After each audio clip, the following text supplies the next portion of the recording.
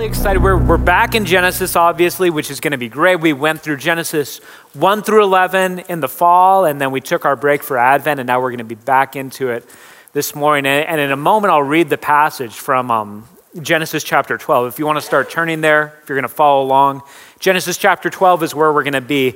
But let me just say, anytime we're in God's Word, it's a good message for us, anytime. But this message, the way that things have lined up, I think is just going to be a really timely message as we look towards this new year and as we all ask the question of how God is leading us as a church, us as families, and us as individuals into new steps of faith. And so as we get ready to read the passage, I just want to invite you to approach it that way, to approach this through what is the new thing that God is calling me to, that feels uncomfortable, but is going to end up paying off in the end because God is trustworthy.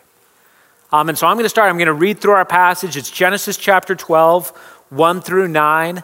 If you do have a Bible, go ahead and turn there because I'll allude to some things throughout the surrounding verses. But if you don't, you have a bulletin insert with the passage, and also it will be scrolling up here on the screen as I read it through. Genesis chapter 12, starting in verse 1. The Lord had said to Abram, "Go from your country, your people, and your father's household to the land I will show you. I will make you into a great nation, and I will bless you. I will make your name great, and you will be a blessing. I will bless those who bless you, and whoever curses you, I will curse. And all peoples on earth will be blessed through you." So Abram went, as the Lord had told him, and Lot went with him. Abram was 75 years old when he set out from Haran. He took his wife Sarai, his nephew Lot, and all the possessions they had accumulated and the people they had acquired in Haran, and they set out for the land of Canaan, and they arrived there. Abram traveled through the land as far as the site of the great tree of Moreh at Shechem. At that time, the Canaanites were in the land. The Lord appeared to Abram and said, "To your offspring I will give this land." So he built an altar there to the Lord who had appeared to him. From there he went on toward the hills east of Bethel and pitched his tent, with Bethel on the west and Ai on the east. There he built an altar to the Lord and called on the name of the Lord. Then Abram set out and continued toward the Negev. This is God's word. Let's pause and let's pray before we move forward. Father, we thank you for this new year, and we thank you that your mercies and your kindness to us is always fresh and new. Thank you that we're only still here alive because you have chosen that you still have us here. So thank you for your grace in that. Thank you for your grace in the scriptures and that we get to look at the lives of these men and women of faith from so long ago. Father, we pray that you lead us. We pray that you empower us. We pray that you open our hearts. And I pray that you lead me in each thing that I say this morning, that it will be helpful and that it will be true. In Jesus' name, amen. So as I mentioned, all right, so in the fall, we went through Genesis 1 through 11. And if you remember, if you're just familiar with Genesis 1 through 11, it deals with kind of big worldwide themes.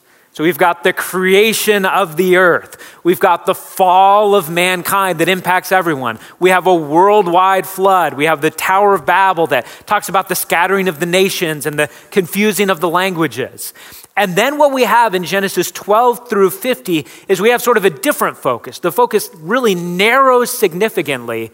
And instead of looking at the entire world, we're looking at the forming of one nation. We're looking at the early ancestors of what would become the nation of Israel. And it goes through Abraham and Isaac and Jacob and then all of Jacob's sons.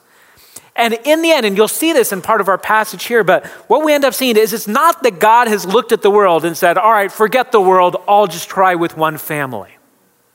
It's God looking to spread his fame and his light to the world, but he's going to choose to do it primarily through one nation that begins with one family that really goes all the way back to beginning with one man, Abraham. And if you're familiar with the Bible, or even if you aren't, Abraham's a pretty famous person in the Bible. pretty well-known person, and he's associated most with one quality. When you think of Abraham, the quality that you think of is faith. Abraham is the man of faith, and this is the case in the New Testament also. In fact, let me pull up some passages from the New Testament that connect the life of Abraham to the life of faith. Hebrews chapter 11, verse 8. By faith, Abraham, when called to go to a place he would later receive as his inheritance, obeyed and went, even though he did not know where he was going. By faith, Abraham went. Romans chapter 4, verse 20, the context of this is talking about Abraham and the promise that even in his old age, he would have a child. It says, yet he did not waver through unbelief regarding the promise of God, but was strengthened in his faith and gave glory to God. And then finally, Galatians 3:7 connects Abraham's faith to our faith when it says, understand then that those who have faith are children of Abraham. And if you're familiar with Galatians, what's going on here is that the Apostle Paul is saying, all of us, Jews and Gentiles, we all are children of Abraham if we are exercising faith in the God of Abraham, in the God who speaks light into darkness, in the God who makes promises and keeps those promises. Abraham was a man of faith, and a lot of what we're going to see in his life through the next several weeks as we look at him in Genesis is going to be centered around what it looks like to walk by faith. Now, one of the things that's talked a lot about, a lot in our culture today is sort of the contrast between faith and reason. It's sort of like, all right, you have people that live by evidence and that live by facts, and then you have people of faith. And sometimes we even use that terminology when we're thinking of sort of political things. All right, there are people of faith and there are faith-based organizations. And what we end up thinking of faith is that faith is blind, faith is foolish, faith is irrational. Faith is when you stop thinking, stop looking around, and just believe something that you want to be true. That is not the biblical idea of faith at all. Faith is not blind, faith is not stupid, faith is not irrational, but faith is a gamble. Faith is when you look with completely open eyes at the things around you and you make a gamble, you take a risk. Faith is not blind, it's not irrational, it's not stupid, but it is always risky. And what we're going to see in this opening passage through Abraham is that walking with God requires risky faith. There's no way to walk with God without taking a gamble. And the thing that we get to see in Abraham's life is we get to see that when you walk with risky faith, there are certain things that you have to leave behind.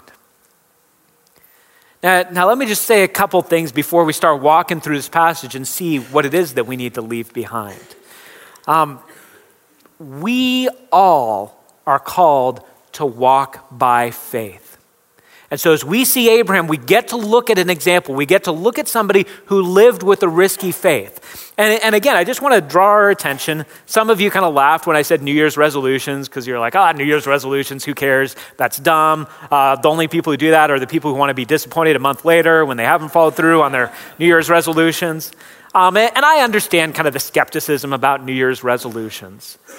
But from my perspective, for those of us who are believers in Jesus, any societal point that points us towards an opportunity for reflection and reevaluation of how we're living is a good time. It's always the right time for us to look at our lives and say, is God calling me to something new? Is God calling me to something different? Is there some habit that I've got into that it's time for that to go because that's been keeping me from what God has for me? Or is there some new habit that I need to get into my life because otherwise I won't hear the voice of God clearly? And so as we look at this new year, and as some of us are taking time to reevaluate, this is a great time for us to ask the question, what are the risky steps of faith that God is calling me to? And what is going to empower me to take those risks? So as we walk through this passage, we'll see some things that Abraham had to leave behind in order to walk the risky path of faith. And we'll just walk through them one by one. But the first one that we're going to see is that in order to walk by faith, Abraham had to leave behind familiarity. And this goes right into the opening command, the opening statement in verse 1. Verse 1 says, the Lord said to Abram. Now, before even seeing what he said, let's just pause here and take this in. First of all, I've talked a lot about Abraham already. Did you notice that Abraham is not in this passage?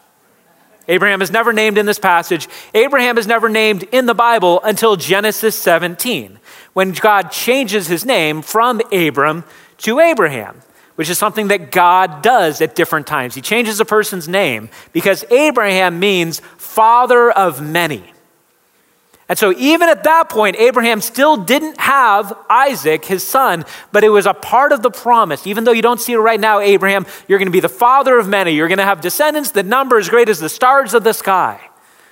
The name Abram that he was born with means exalted father. Now, the irony to this is if you know a little bit, if you were to go back just a few verses and read the end of Genesis 11, you'd see that Abram doesn't have any children.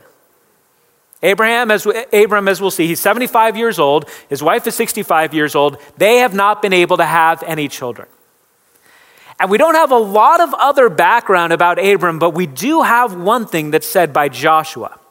In Joshua chapter 24, after Joshua leads the people of Israel into the land that was promised to them, he calls them to look back at their ancestry. And in Joshua 24, verse 2, he says this, long ago your ancestors, including Terah, the father of Abraham and Nahor, lived beyond the Euphrates and worshiped other gods. Now, Joshua doesn't say for absolute certain that Abraham was in on that worship also. So let's stay ambiguous at this point. Maybe Abraham rejected all of that, but either way, he was part of an idol-worshiping family. In fact, a lot of people think that the specific god that they worshipped in their region, because of the god that was worshipped in that region during that time, was the moon god. And in fact, Abram's wife, Sarai, her name is later changed to Sarah, but Sarai, a lot of people think the way that name is formed points towards one of the daughters of the moon god. So they were probably steeped in idol worship. So I wanted to pause here because of this. Sometimes we can get into our heads, God could never use me. Like I'm really ordinary, or I've made a lot of mistakes in my lives, or my family isn't the right kind of family. I didn't grow up in the right setting. God is speaking to a 75-year-old man whose family is idolatrous. You are not beyond the reach of God, and you are not beyond being somebody who God uses profoundly in the world. This is the beginning of the story, God speaking into darkness. We had Genesis 1, the whole story begins with there's darkness and God speaks light. And then when we get to the next major transition in Genesis chapter 12, we have God speaking light into the darkness of an idolatrous family by calling out one of the members. Verse 1 says that he said to Abram, go from your country, your people, your father's household to the land I will show you. In other words, Abram, leave behind everything you're familiar with and go to a place, and I'm not even going to tell you where you're going yet. I'll eventually show you where you're going, but for now, just trust me that I will land you in a place that you will end up. Now, this is a bold call for anyone. Leave behind everything that you're familiar with and move to a new home. But in the 21st century, I don't think we quite get it because most of us have moved. Many of us have lived in different states and we've moved away from our family of origin. We're not living in the same spot. Some of you are, but a lot of us have moved away. 7 years ago, Karina and I moved our family down here from Oregon. We'd lived up in Oregon for 8 years. We were around her extended family up there. We were around the community that she'd grown up with, and we'd made great friends there. And we moved down here so that I could take the position here at this church. And when we did that, we'll just say, that was a risk. That was a step of faith. That was a step away from the familiarity of what we had up there. We didn't know anybody in this church other than the people that we'd met while I'd been candidating. So it was kind of a risk. It was from something that was familiar to something that was unfamiliar. And at the same time, it's moving from Oregon to California. It's still on the West Coast. There's a lot of similarities, and I'd grown up in California. I mean, not here exactly, but kind of close enough. I knew a lot of what to expect, and one of the things I knew that I could expect was In-N-Out, and so that helped also. Just to be honest, I knew, all right, I'm going back to a place with a lot less rain, a lot more sunshine, and In-N-Out, so it's probably going to be good. And also, just think about this. As soon as we moved down here, anytime we wanted, we could still contact the people we'd left behind. We've got the internet, we've got social media, we've got phones. We can reconnect with them anytime we want. In fact, if we want to see them, it just takes a 2-hour plane ride. We live in an age where it's easy to reconnect that way. And not only that, but one of the things that we did when we knew we were still up in Oregon and we knew that we were going to be moving down, my wife checked Google Earth to be able to look at the neighborhoods in the area. Now just think about what we're able to do in our age right now. We had a good idea of what to expect. We knew what kind of climate it was. We knew how much houses cost. We knew a lot of the professions that were going to be had around here. We were able to figure out a lot and get some level of familiarity before we moved. So we could say, yeah, it was a step of faith. It was a bold step of faith in following Jesus. And it was, but it wasn't all that difficult.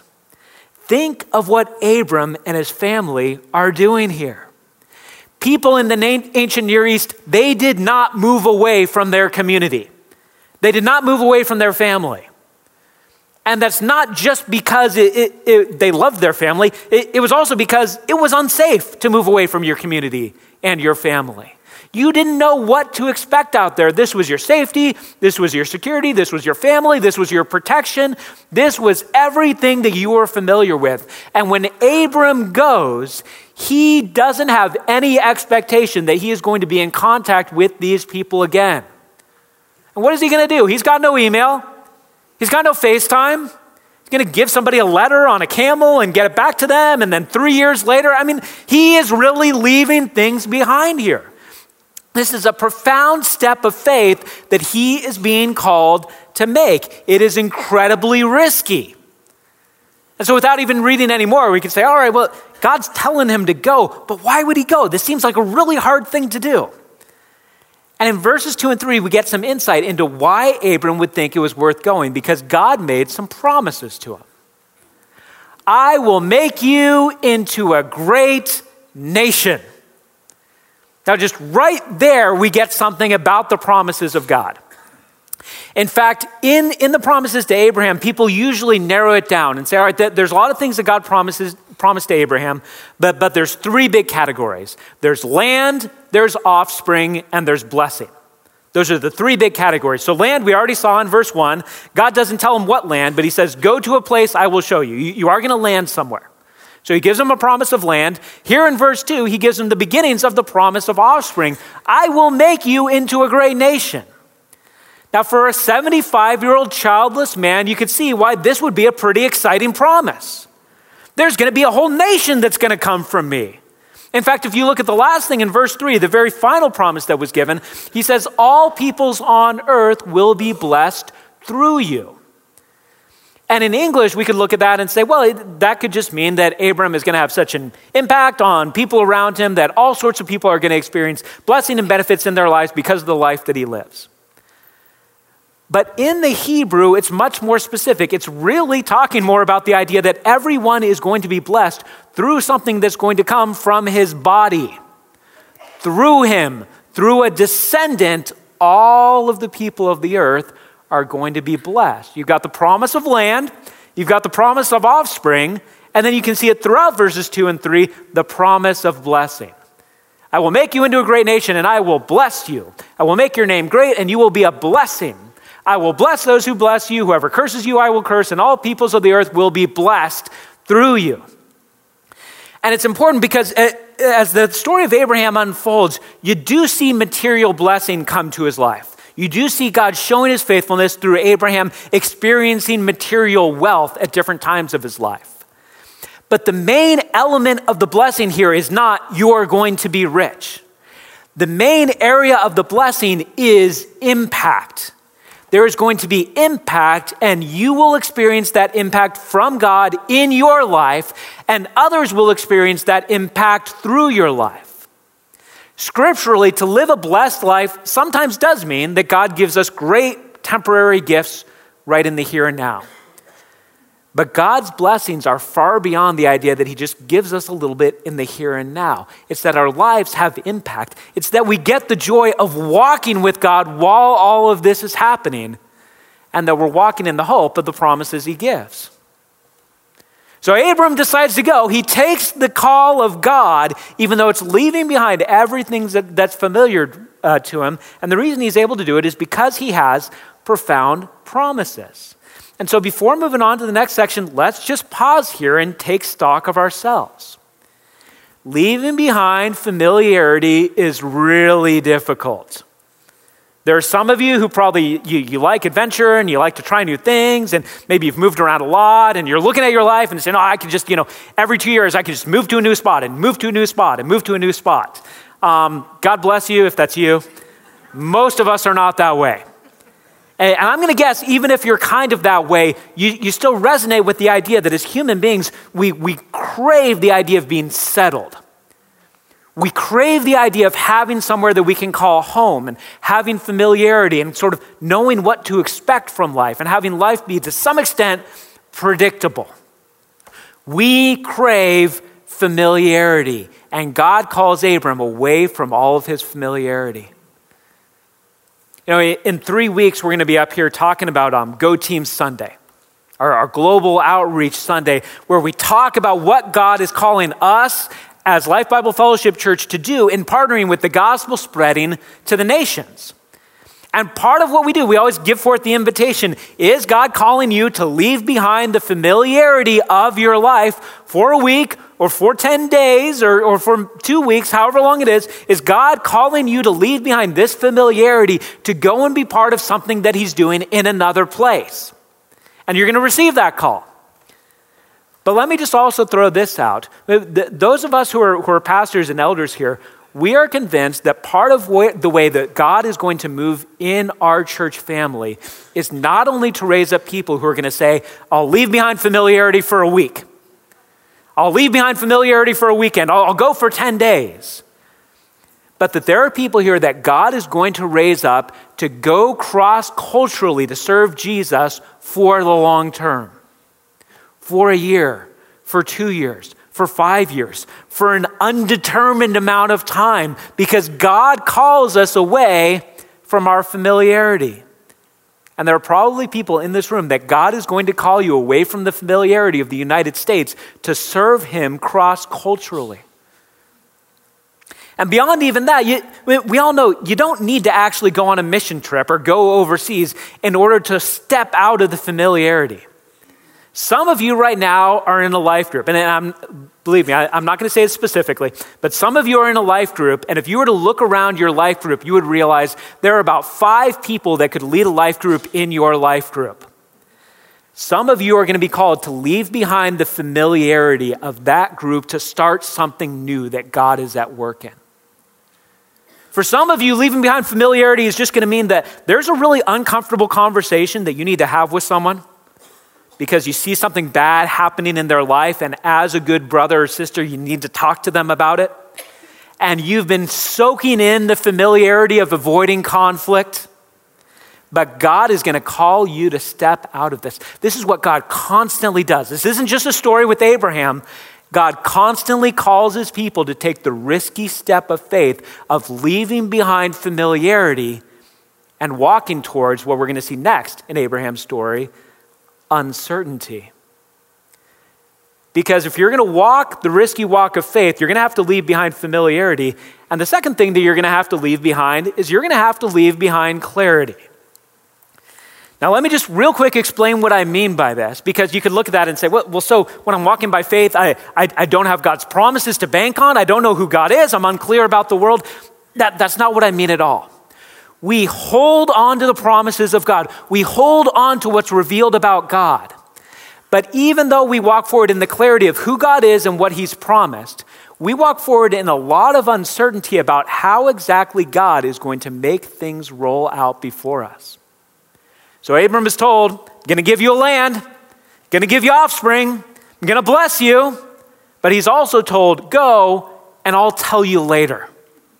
He's given uncertainty. And that's what we see in the following verses. So Abram went as the Lord had told him, and Lot went with him. Abram was 75 years old when he set out from Haran. He took his wife Sarai, his nephew Lot, and all the possessions they had accumulated and the people they had acquired in Haran, and they set out for the land of Canaan, and they arrived there. And so just as a quick note, God says, leave behind your father's household and your family. And apparently what ended up happening is Abram said to his family, I'm going to go where God has told me to go. And a few of them said, we want to go too. So Abram is not doing kind of a half measure here. He's not saying, well, I'm going to go, but I'm going to bring people with me. He's saying, I'm going to go regardless of what anybody else is going to do. And his wife says, I'm in. And his nephew says, I'm in. And there's a bunch of the household servants that come along also. So he brings all of them, and they end up in the land of Canaan, which ends up being the land that God promises to the people of Israel. It's not clear at this point if God said, sort of head in this direction and just kind of go this way, or if God said, go to Canaan and then I'll catch up with you there. Well, we're not clear, but he ends up in Canaan. And then we read this in verse 6. Abram traveled through the land as far as the site of the great tree of Moreh at Shechem. At that time, the Canaanites were in the land. So here's why. I want you to follow me on this because it's going to be a little bit complicated. So Abram goes to Canaan. And you know who's there? The Canaanites. All right, so far so good. Reading this, we're like, all right, this is like the least profound thing ever. He goes to Canaan, there are Canaanites here. Here's why this matters. We end up finding out later, this is the land. God promised him a land. This is the land. This is where the Israelites end up. In fact, in the very next verse, God is going to tell him, this is the land. But Abram shows up to the land he was promised, and it's not unoccupied. He can't plant a flag and say, this is now my land. There are Canaanites in the land. The land is occupied during that time. It is not yet ready for him. And this is one of the powerful things about faith. It's easy for us to talk about walking by faith if we've already seen the fulfillment of what was promised. But most of our lives are lived in this in-between. Back here, we have the promises God has made. And somewhere out in the future, we have the fulfillment of that. And we live here in the lack of clarity about how exactly it's going to go. So Abram could have said, I'm clear that he promised the land. I'm clear that he promised me descendants. I'm clear that he promised me blessing, but I am really unclear on how all of this is going to shake out because I'm here in the land and it's occupied. I don't recommend spending a lot of money on gambling, but I like to play poker with my friends. So we're just putting that out there. It's very low stakes. It's all just for fun. But there's something fun that happens when you get to play poker because there's a little stakes. Even if you're just playing for a few dollars, there's a little bit of that sense of risk of like, all right, I'm putting something on the line here. I'm taking the risk. I'm taking a gamble. And so there are very few times when you're playing poker that you have a hand that you know for sure is the winning hand. There's very few times when that happens. By the way, when it happens, it's really fun. It's really great. But most of the time, if you're deciding to play your hand, you have a hand that you're like, all right, this hand is pretty good. I think there's a good chance I'm going to win with this hand, but I'm not going to be sure until the end. And you don't get to just go through and see everybody's cards before you put out your bet. You have to gamble. You have to say, all right, I'm going to bet on the idea that this hand is going to come through. And one of the loneliest, tensest moments is after you've revealed your cards and you know what you've got, but you're waiting for the opponent's cards to flip over so that you can figure out if you've won or if you've lost. Because if you've played a little bit of poker, you've had both experiences. You've had the glorious victories, and then you've had the shocking defeats where you're like, oh, I swear I had that. I had the ace high flush, but then this guy comes forward with a straight flush. Hypothetically, things like that happen sometimes. So you've had the times where you've won and lost, and you're living in that in-between. You're waiting for the cards to be turned over to find out, was this a good gamble or not? Our lives are lived in the time where we're waiting for the cards to be flipped over. We don't know for sure. We know God's promises. We're waiting for the fulfillment. We don't know yet where this stands. Abram doesn't yet know where this stands. In fact, I'll say this, the greatest promise that those of us who are believers in Jesus await is the return of Jesus. And you know when that's going to happen? No. You don't know when that's going to happen. We are living in the uncertain in-between. One of the great promises, in some ways maybe the greatest promise that we're given in the New Testament, is Romans 8:28. We are told, God works all things together for the good of those who love him and are called according to his purpose. Everything happening in your life right now, all the difficulty, all the uncertainty, God is working that for your good. But you don't know exactly how that's going to happen. You don't know how that's going to shake out. We read that verse and we're like, that means I'm going to get the job. Maybe. Maybe not. That means my marriage is going to be tight and smooth and just really, really good. Maybe. Probably not. Probably there's going to be at least difficulties and maybe real sharp difficulties in it. This means we're always going to have enough money. Probably not. This means we're not going to experience health problems. Probably not. God doesn't promise us the life of ease. God promises that he's working all things for our good. So when we live the life of faith, we live in that uncertainty of not sure how this is going to go. And in the end, I have God's promises, but I've still got to bet on him. I've still got to trust him that in the end, this will work for my good, even if the short term, it doesn't seem to be going that way. When we walk by faith, we have to leave behind clarity. And finally, what we see in the last section is when we walk by faith, we leave behind futility. And what I mean by futility is just the hopelessness and despair that sometimes can come along with uncertainty. There's some of you in this room that are kind of more given to be optimists, and some of you that are more given to be pessimists. So with the optimists, you're usually the ones looking at the situation. You're like, it's all going to work out. It's all going to be fine. I mean, they're going to the doctor, but the doctor's going to come back and say it's negative. It's all okay. The job is up in the air, but I'm going to get the job. And maybe sometimes your danger is that you start to believe God has promised things that he's never promised. But the danger of the pessimist, or as we like to call ourselves, realists, which I say ironically because how arrogant do you have to be to say I'm a realist? The pessimist doesn't expect everything to work out, and in fact, some of us get a weird rush over things going badly for us, because then that allows us the indulgence of self-pity. That allows us to look at other people, and things are going well with them, and say, they don't know what it's like. They've had an easy life. They haven't had all the knocks that I've had through life. There is a sense when we're living in the uncertainty where we can begin down the road to self-pity and despair. That is not the walk of faith. And the joy of what we see in verses 7 through 9 is at that point of uncertainty, God speaks a reminder. The Lord appeared to Abram and said, to your offspring, I will give this land. He'd promised him land, and even now he gets a little bit more specific. I'm going to give you this land. So Abram built an altar there to the Lord who had appeared to him. Abram responds in worship and remembrance. God makes a promise. Abram responds in worship, and I'm going to build an altar here so that I always remember that God's word is true. God made his promise. I can bank on that. But then I want you just to look at what happens next, because the next two verses to me are even more profound than verse 7. It says, from there he went on towards the hills east of Bethel and pitched his tent, with Bethel on his west and Ai on the east. There he built an altar to the Lord and called on the name of the Lord. So we've got two altars in these verses. And the first time, the sequence is this. Abram builds an altar right after God appears to him. Then in verse 8, Abram builds an altar right after what? Right after nothing. There's no appearance here. There's no God showing up and saying, yeah, I'm still going to follow through on my promises. Abram is walking the uncertain path of faith, but now he's walking it with hope. He's looking back at a past appearance and saying, you know what? God was faithful there. I'm going to continue to worship God here, even though I didn't get another appearance. In fact, look at how the passage ends in verse 9. Then Abram set out and continued toward the Negev.